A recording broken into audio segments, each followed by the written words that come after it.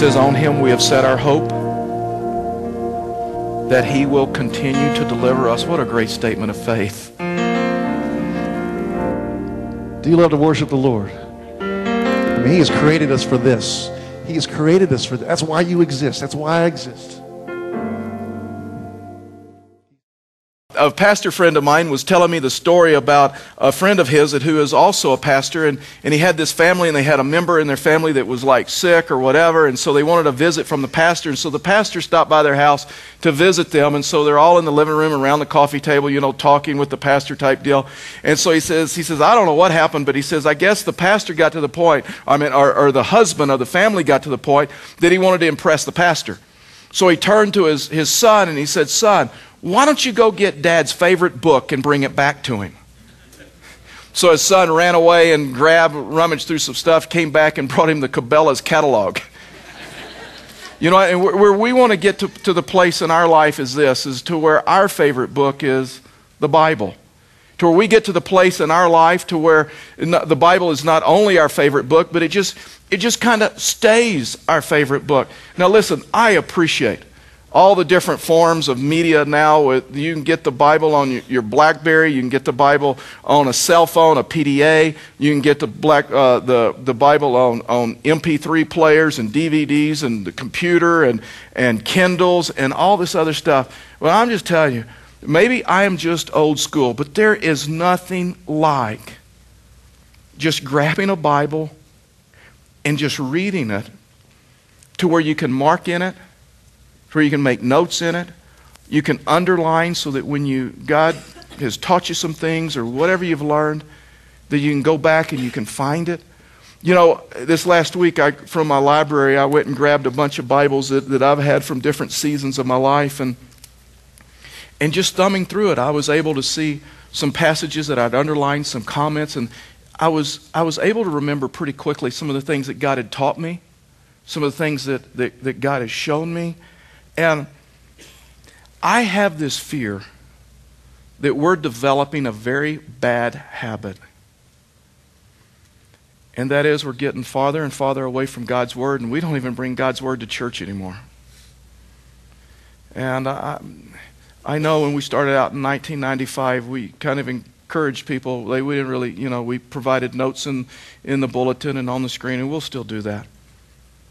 But my concern is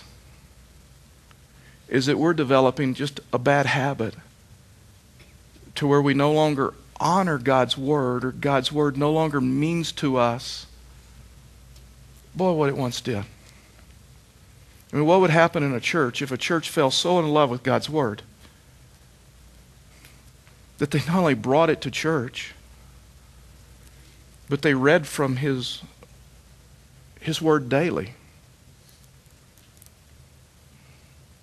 The encouragement that it'd bring to others, but the encouragement that it would bring to you. And as a pastor, I get questions. Probably one of the most number one questions I get is, "Hey, if I buy a Bible, what kind of Bible would I buy?" And just let me give you some guidance here, because when you look at Scripture, you find that in this book there are 66 books. In the Bible, there's 66 books written by approximately 40 different writers. And the reason that we say approximately is because there's some discussion on who wrote how many books of the Bible. But it's 66 books, approximately 40 different writers, but guess what? One author, and is God. And this is His autobiography, written directly to you, written directly to me. Through the Holy Spirit.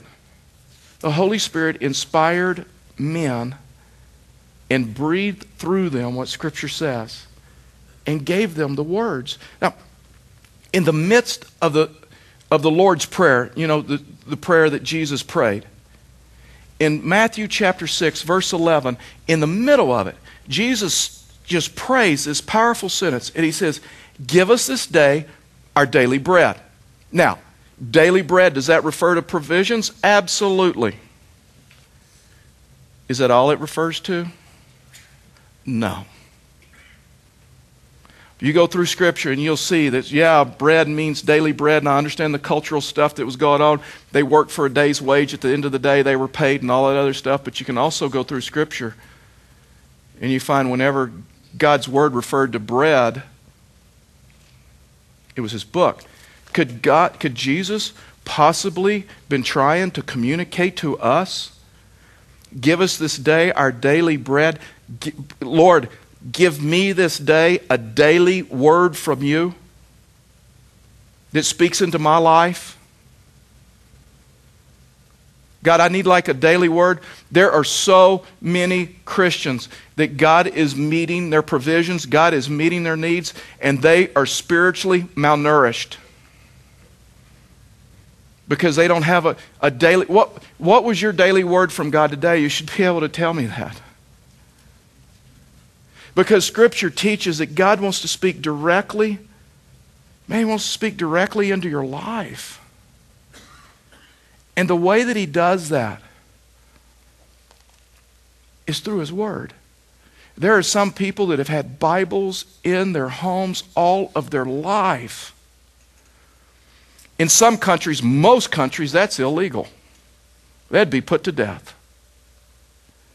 And they have had Bibles in their homes all of their life, and they have never opened it up, read it for themselves, tried to find out who God was and what He was wanting to do in their life, and how they should respond to a holy and a righteous God. Through this last week, through my life journaling, iLife Journal, and it was just a huge day for me when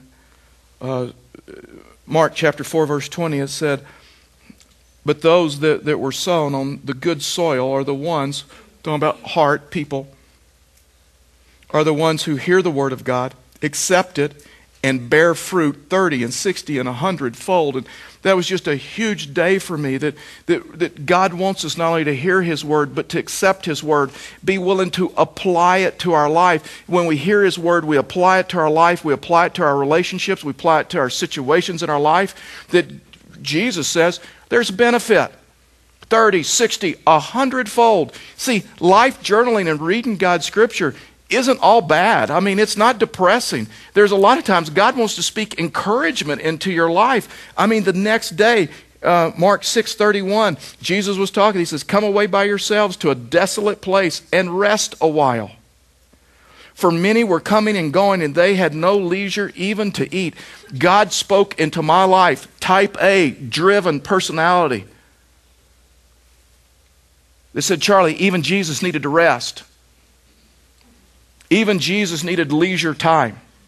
Even Jesus understood that He had to go away to a desolate place, a place without people, and just refocus and recharge. And guess what? When you do that, you shouldn't feel guilty. Because if you're a type A personality, if you're driven, you know this. When you rest, when you have leisure time, you carry guilt because you're thinking of all that you could be doing if you weren't having fun. You're not really having fun because of the guilt. It was just huge in my life about, Charlie, I've created you to have balance. I've created you to have leisure. I've created you to have rest. And what would happen? What would happen if we became people of the book?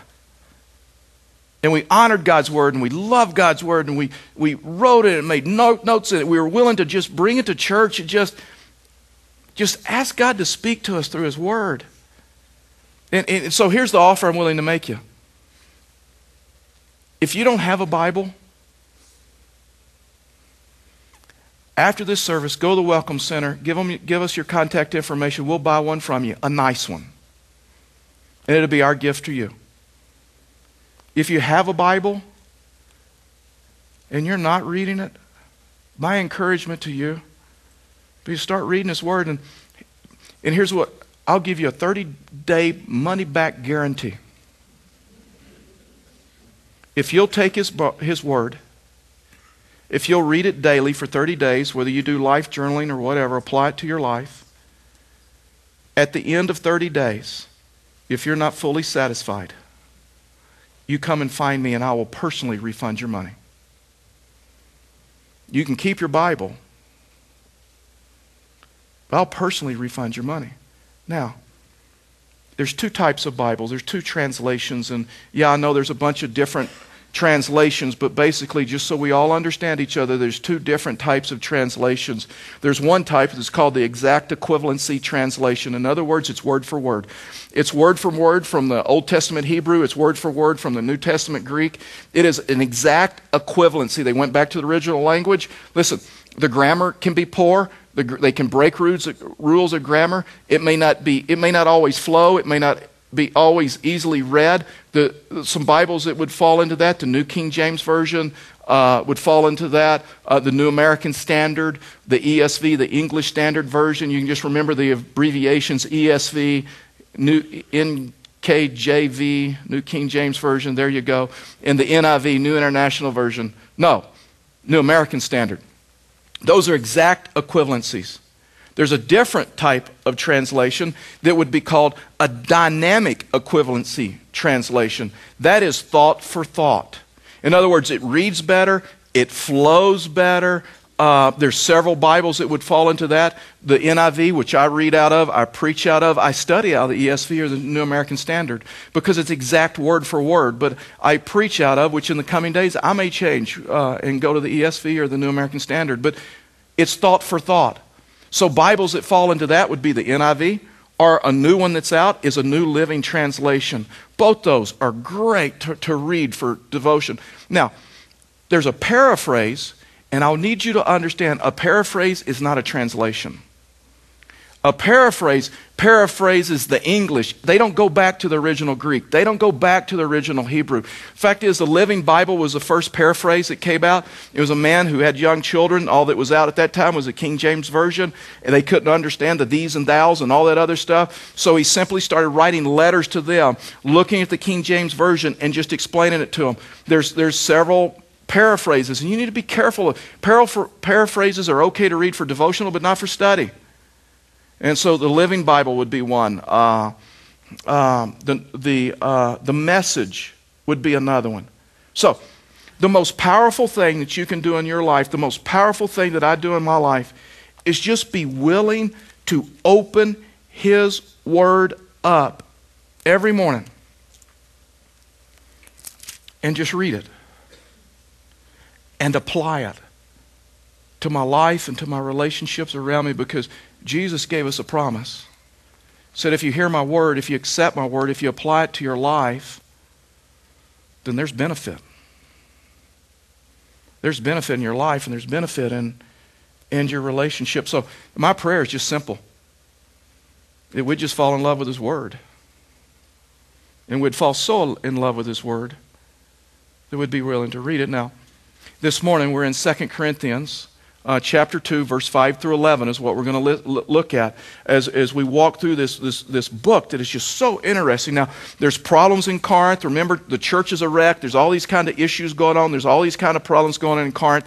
This is the second time they've had this issue. They had a man that got angry at the leaders. He got angry at the pastor. He got angry at Paul. He started saying some things. He tried to divide the church. He tried to hurt the church. And so people were involved. And so Paul, even though Paul was absent, the church began to deal with it. And they got to the point of walking through reconciliation, and so they got to the point that they put him out from their membership.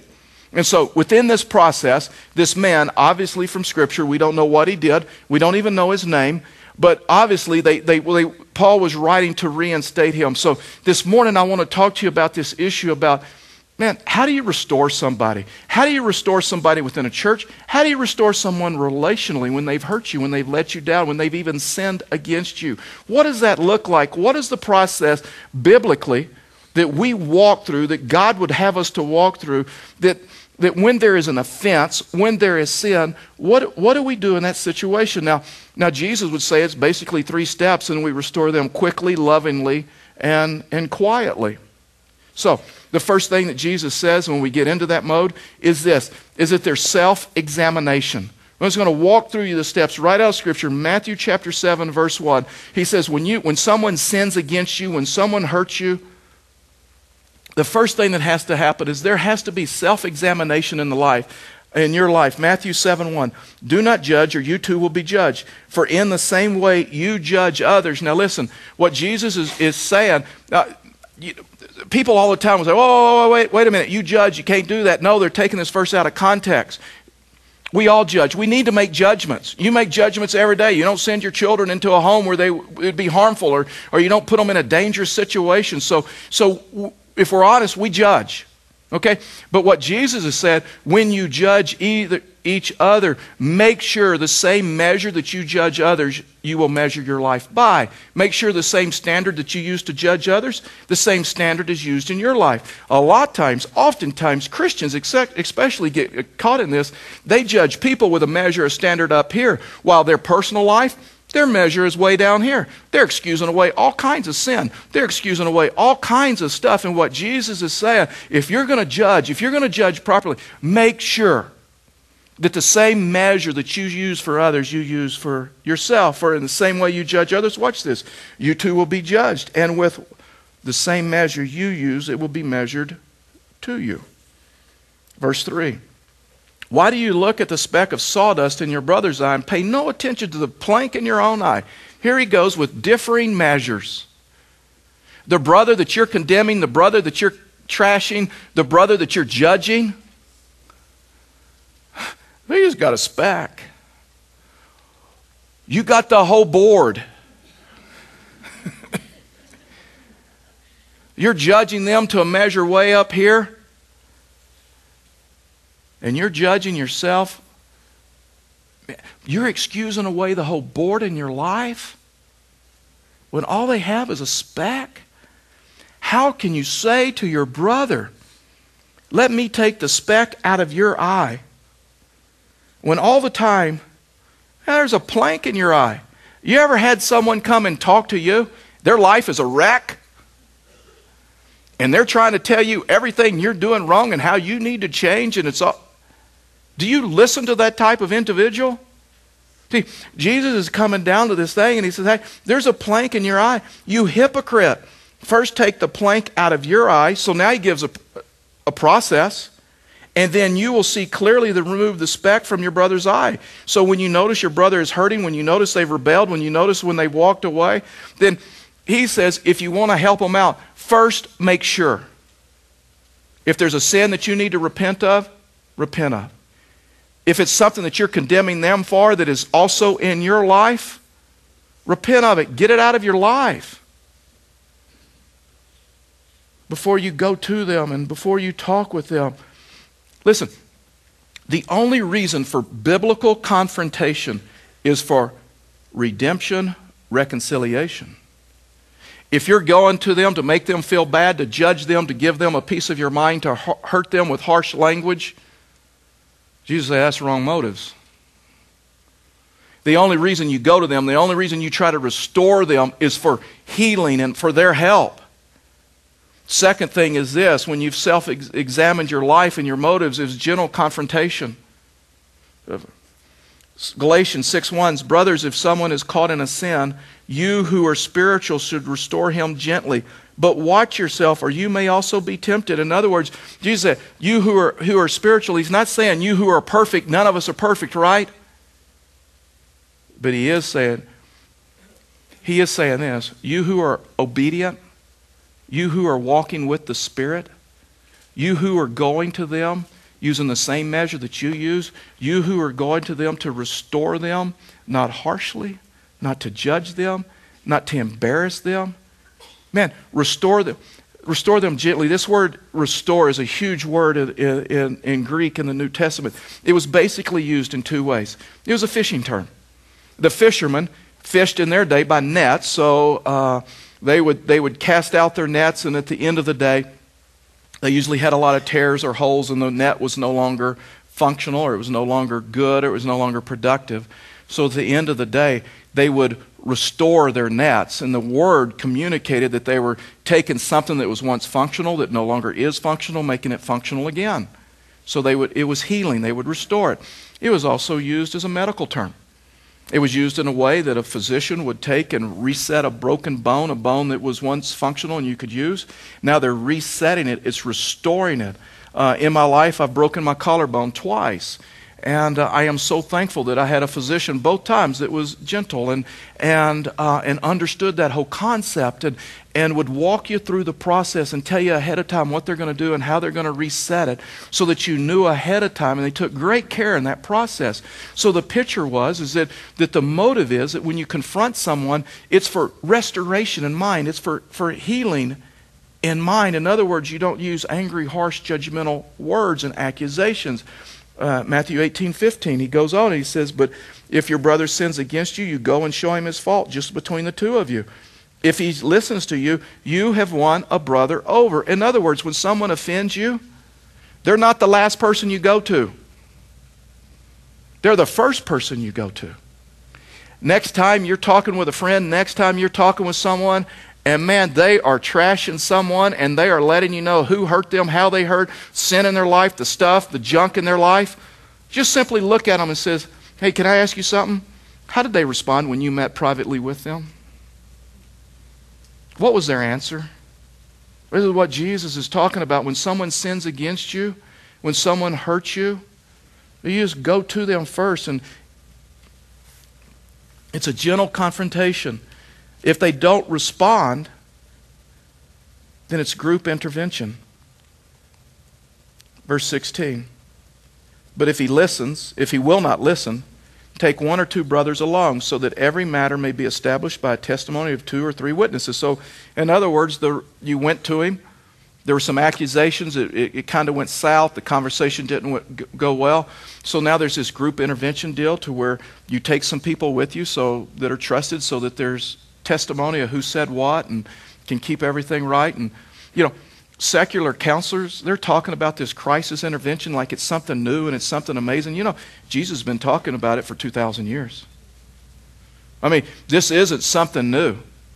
But they talk about this intervention, that it's healing and it's helpful when you get people that are unresponsive and you get them in a room with some of their loved ones, and their loved ones are able to look them in their eyes and say, hey, we just love you way too much to see you continue down this road. We love you way too much not to tell you that if you continue down this road, it is not going to end well for you. We love you way too much not to talk about your back to everybody else about how bad it is and how bad you are and what's going to happen. We'll talk to you to your face. And so he says, come to this issue, to its crisis intervention, to where it's group intervention. And then if the person doesn't respond, then he says there's isolation. Again, for the purpose of redemption, for the purpose of restoration. Matthew 18:17. But if he refuses to listen, then tell them. To tell it to the church. And if he refuses to listen even to the church, treat him as you would a pagan or a tax collector. How would you treat a pagan? How would you treat a tax collector? You'd still be polite to them. You'd still be cordial. You'd still be friendly. But you probably wouldn't share your deepest, darkest secrets with them. Probably wouldn't invite them to a prayer deal or Bible study or whatever. And boy, when you read this, it seems so severe, but remember, it's a last resort, and it's even for redemption or reconciliation. Now, this is what has taken place in the Corinthian church. They've walked through this process, and obviously this man has become repentive. And obviously he's moved to the point, and now it's time for redemption. Here's what Paul says, verse 5 of 2 Corinthians chapter 2. If anyone has caused grief, he has not so much grieved me as he has grieved all of you, to some extent, not to put it too severely. The punishment inflicted on him by the majority is sufficient for him. So there's been isolation going on, okay? Now instead, you ought to forgive and comfort him. He must have asked for it, so that he will not be overwhelmed by excessive sorrow. I urge you, therefore, reaffirm your love for him. The reason I wrote you was to see if you would stand the test and be obedient in everything. If you forgive anyone, also forgive him. And what I have forgiven, if there's anything to forgive, I have forgiven in the sight of Christ for your sake, in order that Satan may not outwit us, for we are not unaware of his schemes. So apparently, there's been transformation in his life. Apparently, he's become repentive or sorrowful for what he's done. Genuine repentance, just so we're all on the same page, so we can understand the context of this. Genuine repentance in a person's life has 3 phases. The first is this. The first is conviction. If there's genuine repentance, repentance is something that you can measure. Repentance is not, listen, forgiveness is one-sided. Reconciliation takes 2. And we just got to understand this morning, because so many people, they're unwilling to forgive because they've meshed the two and think forgiveness is reconciliation. No, there has to be repentance involved for the relationship to be reconciled. So the first thing is this, is just conviction. Where someone owns their sin, they don't excuse it away, they don't blame how they were raised, they don't blame mama and daddy, they don't blame you, they don't blame a spouse, they don't blame the kids, they don't blame society, they don't blame anyone. I mean, they own their sin. In other words, they come to the point and they don't excuse it away, they don't blame it away. They're just totally convicted. And the Scripture says there's also contrition. In other words, a contrite heart, what Scripture would say, Psalm 51:17, the sacrifices of God are a broken spirit and contrite heart. Oh God, you will not despise. In other words, this, if there's true conviction, you don't repent with a sneer on your face, and you don't repent with a chip on your shoulder. You're not sorry you just got caught, and there's tears, and there's mad, and there's consequences, and all this other stuff. You don't repent, and you don't say, I'm sorry for the situation, not what I've done. I'm sorry you're upset. I'm sorry for the consequences. True repentance is with a contrite heart, to where you come to the point. And you come to the point. It's just admission of sin and acceptance of what I've done. So many people just excuse it away. How I was raised is just how I am. You just gotta understand it. And then the last phase of repentance is change. Repentance is change. It's a change of mind that leads to a change of action. If someone tells you that they've repented and they're sorry and they're continuing to treat you that way, they're continuing the same behavior, that's not repentance. There's a story about this mom and her little girl. The little girl was named Heather, and so she put Heather to bed one night, and you know how little kids are, especially at 10, that they hate to go to bed. And so Heather calls downstairs to her mom and says, Mom, I need some water. And Mom says, Heather, I've already given you water. Go to sleep. About 10 minutes later, Heather calls down again and says, Mom, I'm dying. I gotta have some water, just please. Her mom says, Heather, I've told you once, go to sleep. I've already given you plenty of water. You have enough to drink. Go to sleep. About 10 minutes later, Heather calls down again and says, Mom, please, I got to have water. If you don't want to get it for me, I'll come down and get it. Just let me have a drink of water. Mom got upset and says, Heather, that's it. You call down one more time and ask for water. I will come up there and I will spank you. So there's quietness, and about 5 minutes later, Heather calls down and says, Hey, Mom, on the way upstairs to spank me, would you bring me a glass of water? You know what? That's not repentance. Repentance is this issue of coming to the point to where there's a change of attitude, there's a change of behavior. Or you know what? We haven't repented. Watch this. 2 Corinthians 7:10. This is huge. We'll look at it as deeper as we walk through this wonderful book. But he says, godly sorrow, in other words, biblical sorrow, biblical forgiveness. Godly sorrow brings what? Repentance. It's not sorry I got caught. It's not sorry for the consequences. It's not sorry you're upset. It's not dysfunctional to where it's blaming you or anyone else for all the stuff. Genuine repentance, godly sorrow, what? Brings repentance, a change of mind that brings a change of actions. Behavior and actions begin to change. That leads to salvation. This says life in the relationship. Then he goes on and leaves no regret. The reason a lot of people have great regret because of the stuff of their past, they've never repented.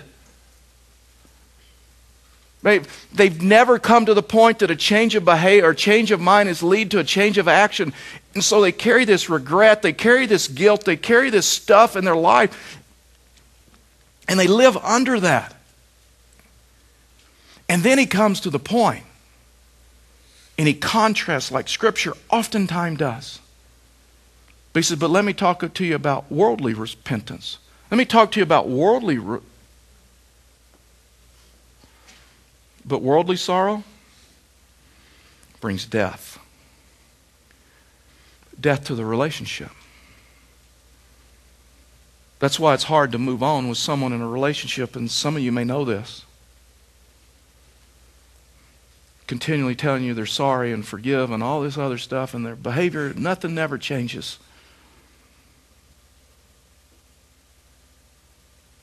And it said, godly sorrow Sorry I got caught. Sorry you're upset.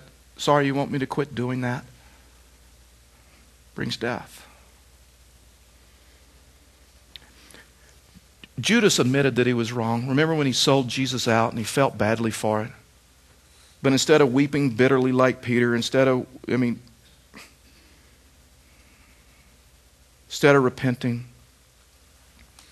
Judas went out and just killed himself because he had too much pride to repent. The story could have been so much different on Judas. Could have been different.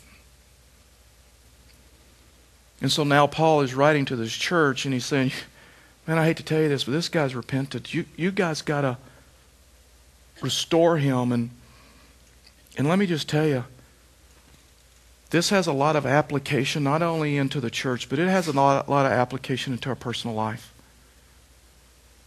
Because I've watched in relationships, and I've watched an individual repent and change. And the person who was hurt, the person who was harmed, won't forgive him. Won't move on. And so Paul helps them to understand and says, you know what, it's your responsibility to restore. It's your responsibility to forgive. And it's your responsibility to reaffirm your love to them. See, the greatest thing about God's forgiveness is this, is He forgets. Fact is, in the Psalms, He says that He goes out to the deepest part of the ocean and dumps our sins over to never look on them again or whatever. The reason He did that, the reason He used that imagery, because in their time it was before the period of enlightenment. They believed that there were parts, the deepest parts of the sea were infinity. You couldn't reach, you couldn't touch. So the writer of Psalms says, hey, God goes to the deepest part of the sea and dumps your sins over where it's so deep that you can never, ever touch again. But there are some Christians who are still in misery with their forgiveness, because even though someone's repented, even though someone's changed, even though someone in the relationship is doing the best they can, they're unwilling. They're not going to forgive. They might pretend to, but they got a buoy marker in the sea where your sin is. And they'll go back to it at a moment's notice. And they'll pull it up. And they'll remind you of it. Even though that may not be you anymore. Even though you've had a change of mind, it's led a change of action, and I've heard it with some people in conversation. They'll say, her? She got pregnant before she was married 20 years ago. That person? They got divorced 15 years ago. I can't believe they're teaching Bible study. That individual? You may not know this. They were once addicted to drugs. They once had an alcohol problem. That person? They embezzled. That person?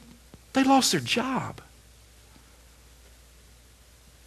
Even though they lived 10, 15, 20 years, that's not even who they are anymore. The person that lives in misery is the person that has the buoy markers of everybody's sin in the ocean. And when they need to level the field, and they bring it up. And Paul says if the church doesn't learn to forgive, then guess what? The same that is true in our personal life. Paul said this, not me, this is just God's word, that if you don't learn to forgive, you will give the individual excessive sorrow. They've repented, they're not that way anymore, they've asked for forgiveness, they're living a different lifestyle. You're not going to forgive them. You're not going to. welcome them back in. Fact is, you're going to compound their hurt and their pain with unforgiveness. And you know what unforgiveness does? It destroys you, and it destroys them, and it destroys the relationship. Verses 7 and 8. He says, now instead, so here's Paul's instructions, you ought to forgive and comfort him so that he will not be overwhelmed by excessive sorrow. And I urge you, therefore, this is so important, to reaffirm your love for them. When you recognize that the person is hurting and they've changed, you're willing to embrace them. You're willing to put your arm around them. You're willing to reaffirm them. In other words, whatever you did with them before, do it again. Just do it again. If not, they're going to live with excessive sorrow. And they will come to the point in the relationship, remember the death part? And they will say, no matter what I do, no matter how I do it, you'll never forgive me. So why try? Why try? Death to a relationship, death to a situation. And that's why Paul said, you got to come to the point. You comfort them when they've changed. And you reaffirm your love to them, because forgiveness is not an option. It's a commandment. Look at this. Colossians 3:13 says, bear with each other and forgive whatever grievances you may have against one another. Forgive as the Lord forgave you. Get rid of the buoy markers. Get rid of all that stuff. Someone's changed. Shouldn't the church be the place of grace and truth? To where the truth of God is spoken and the Word is read and the Word is preached and there's great truth. But without grace, it becomes a legalistic, hurtful, dividing organization. And the church should be the place of truth and grace, to where we have people that have made a wreck of their life. And they've repented and they've changed, and because of that, they're in places of leadership here, and God is doing some huge things in their life.